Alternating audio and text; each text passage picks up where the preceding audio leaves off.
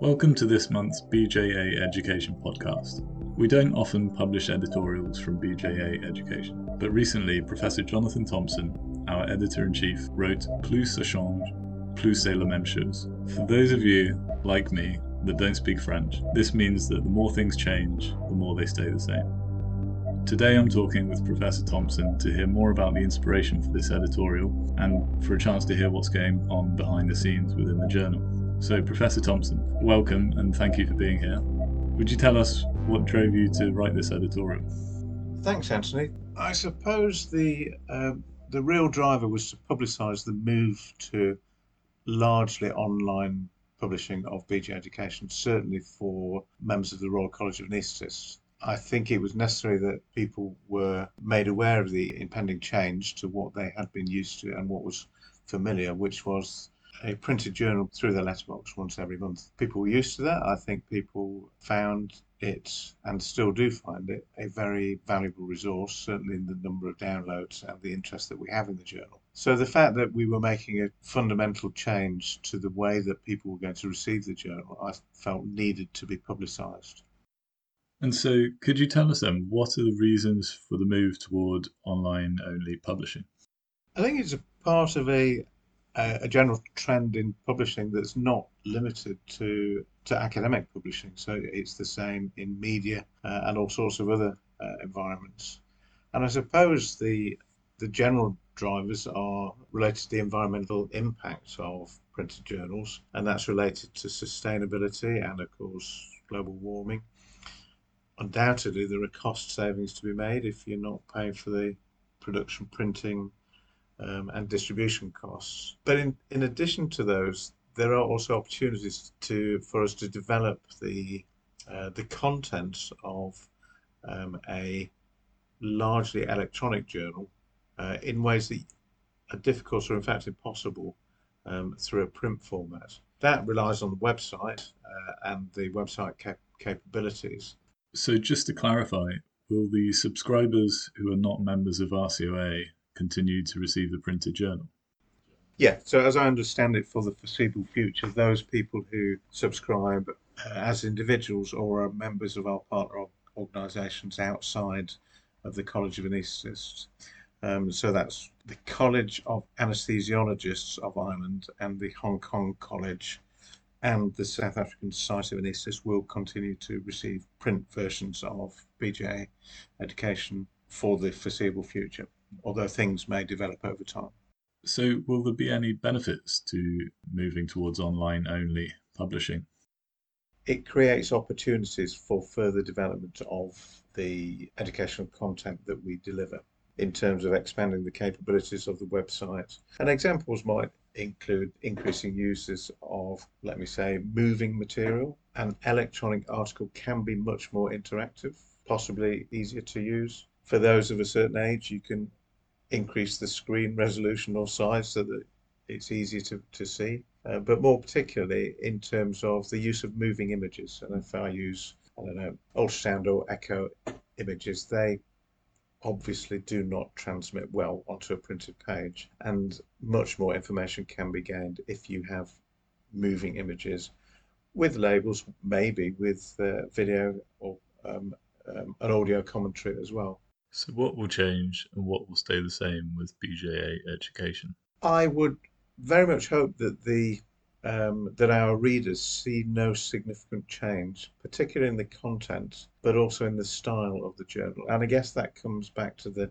title of the editorial, which was about there's lots of change, but hopefully you won't see much change. And the reason is our commissioning processes are unchanged, our peer review processes are unchanged. We still edit the articles to ensure a consistent style. So I'm hoping that readers will be satisfied and will continue to look at, download and read our articles.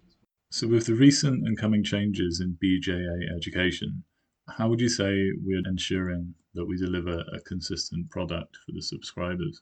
Yeah, so hopefully the content and the style and the tone of the articles will be the same. So what we're aiming for is well-written, succinct, but informative and authoritative and evidence-based articles based around CPD for professionals in anaesthesia, critical care, pain medicine, and allied specialties. In terms of what will change, well, the obvious thing would be the increased use of multimedia or enhanced digital content. For example, videos, images, graphs, ultrasound images, and some things that might be better communicated by moving images or dynamic interactive information rather than on the printed page. As I say, the format will remain the same. We don't plan to change the CPD offering. In other words, the MCQs that people have to undertake a test to obtain the CPD points. It will really, hopefully, be only a change of style, and that will be gradual over time as we develop our expertise in these things. When did you take on the position of editor-in-chief? And in your time in that position, what changes with the journal have you been glad to see happen? And what are you most proud of?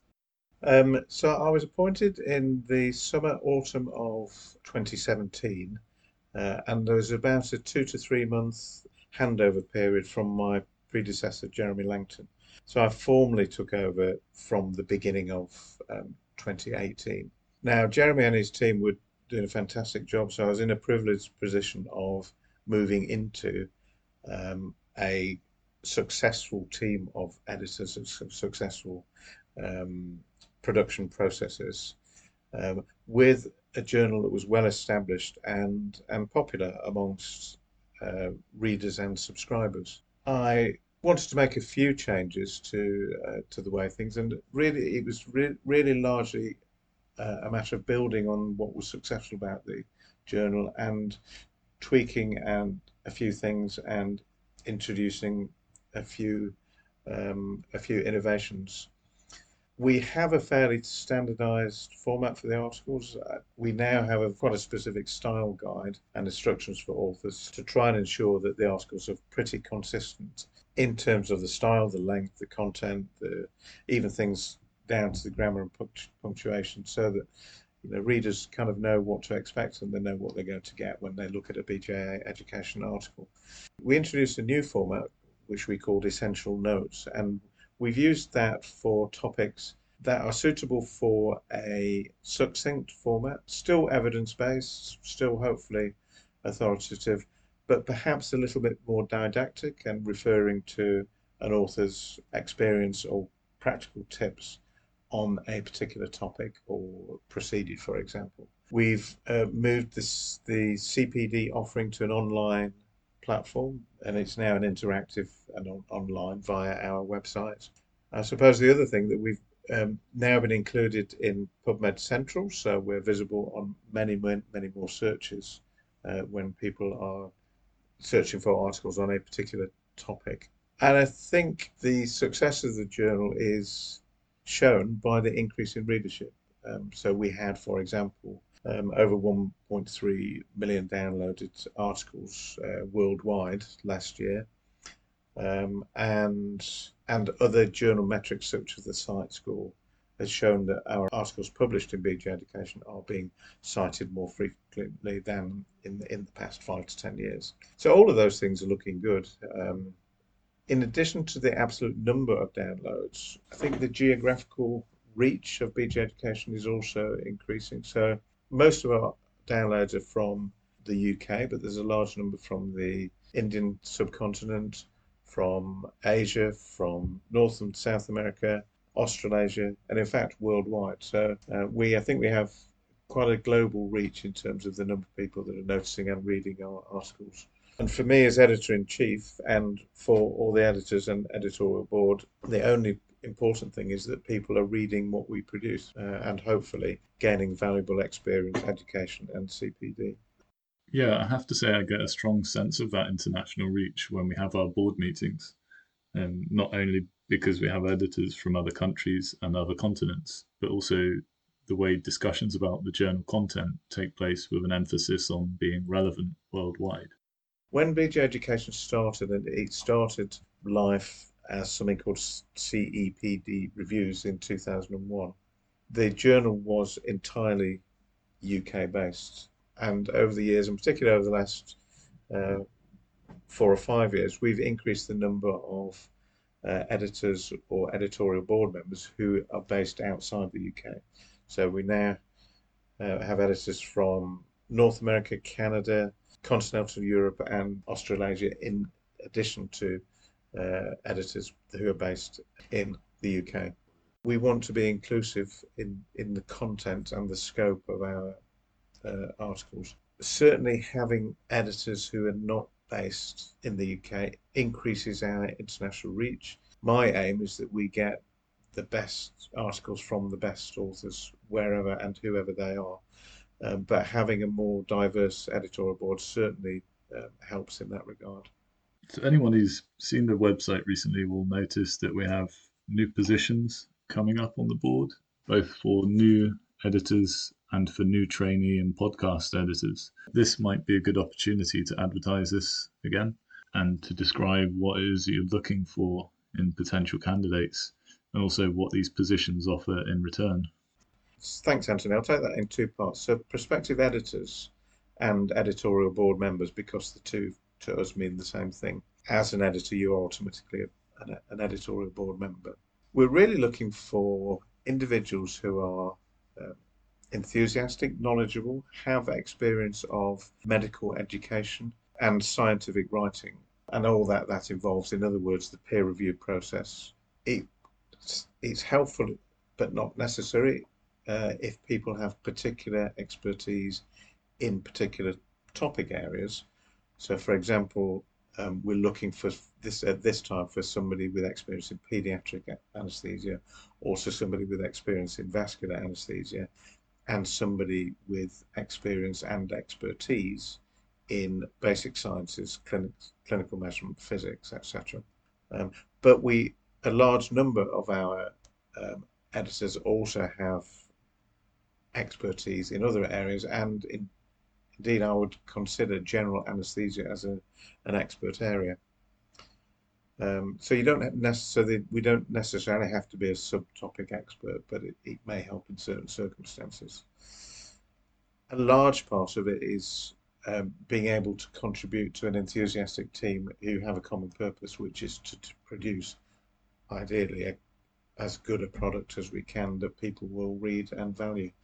In terms of time commitment, it's relatively small. We have face-to-face board meetings twice a year in London, but there's also the facility for remote attendance. In addition, we have 2 evening meetings, which are teleconferences as well. So basically 4 meetings a year. In terms of the trainee podcast editors, so for the trainee podcast editors, the aim is to attract people in the last few years of their training, so who don't have further requirements for professional exams, for example, who have enthusiasm, an eye for detail, maybe some prior experience in social media and podcast editing, but that's certainly not essential and can be learnt in post, as it were. But it's an opportunity for people at a relatively early stage of their career to gain an insight into the workings of a journal and the scientific process and the review process, which would hopefully give them experience for their own benefit and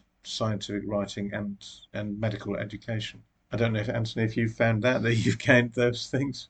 Yeah, absolutely. I have found the position very educational. And in addition to what you've described, I've also been blown away by how dedicated the whole editorial board are, and how much time and effort goes into the running of the journal. But most of all, it's been quite fun. I enjoy meeting people from all over the world to record the podcasts, and it feels like I'm getting my own private tutorial in their areas of expertise. And also meeting up with the editorial board is great fun because they're such a lovely bunch, especially the night before the meetings. I mean, I think it's maybe important to emphasise that the podcast editors, trainee podcast editors, also have an input into the articles that are accepted for commission or actively commissioned. Their views are listened to, and they have different and very valuable opinions to some topics or some articles. And they also gain unique insights into the reviewing processes and what makes a good article. And also how decisions are made, regarding particular articles, which articles might need more revision than others, and what goes into, hopefully, a good quality educational article, which can only benefit them, I think, in terms of their own professional development and writing skills. Maybe worth just highlighting that the deadline for applicants for editor position are 1st of October, and the deadline for trainee podcast editors applications is 8th of October. And lastly, do you have any burning projects that you would like to see accomplished in your time as editor-in-chief? So the first thing I think is to build on our current success and ensure the continued development of the journal in terms of the editorial board, the global readership, the reach, and the gradual move to an increasingly electronic-only platform. I don't really want to change the format fundamentally because I think we do have a winning formula, if you like. We obviously have the opportunity for an increasing amount of video content, and that's something that we're working on and have been considering for some time. So fundamentally, I don't want to make any changes because I think we're kind of on the right track at the moment. Some things may develop over time. Maybe there are room for innovations and developments over time. For example, in the format of the MCQs that we currently produce, the format of the electronic offering. But fundamentally, in terms of the content, I think we've still got plenty of ideas. We've still got plenty of articles to commission, and we've got a formula that people seem to like. So if it ain't broke, don't fix it. And I think that probably brings us nicely to the end of this update for subscribers about the changes within the journal. And hopefully it will inspire further good applicants for the editorial board positions. Well, thank you very much for finding time to talk to me, Professor Thompson. Yeah, thank you. And thanks for asking me. Thank you for listening to BJA Education Podcasts. Do take time to check out our updated website, bjaed.org, which has had a bit of a makeover in the last few months.